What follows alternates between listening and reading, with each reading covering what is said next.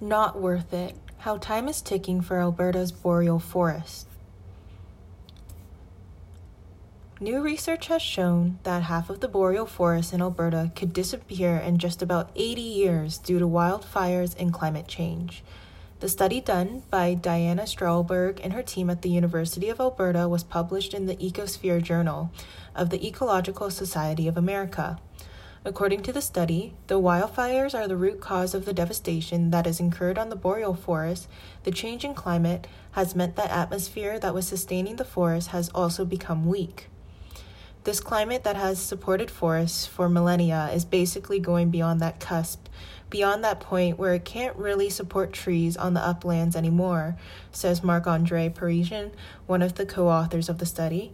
That's why trees are dying. They just cannot get the moisture they need to persist. What are the boreal forests? Also known as taiga, the boreal forest makes up 20% of the world's total forest area. In North America, taiga meets tundra at the base of the seaward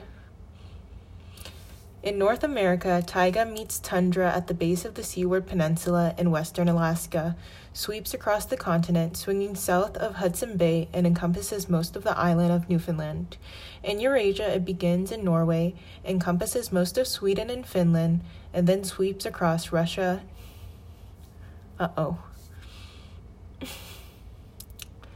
Chukotka, I think.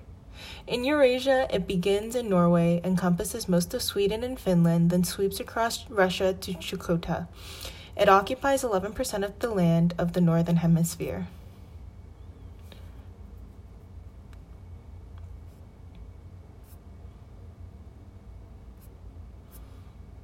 There's an image of Canada.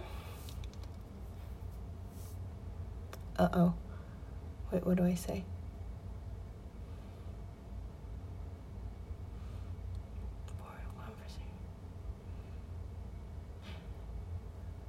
There's then an image of Canada with the water in blue and most of Canada in white and United States of America underneath in gray.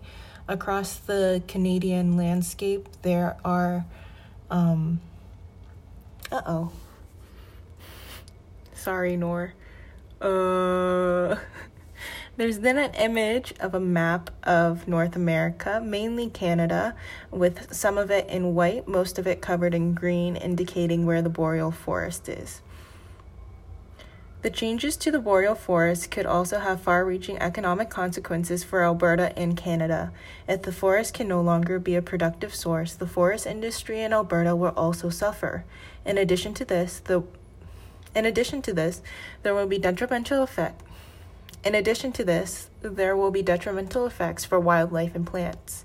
Please share and subscribe to Windsor of Change for more news and views on how climate change affects us all. There's then a few links to learn more about the study. There's a link to learn more about boreal forests and to learn more about the original link where the article came from. There's also a link there.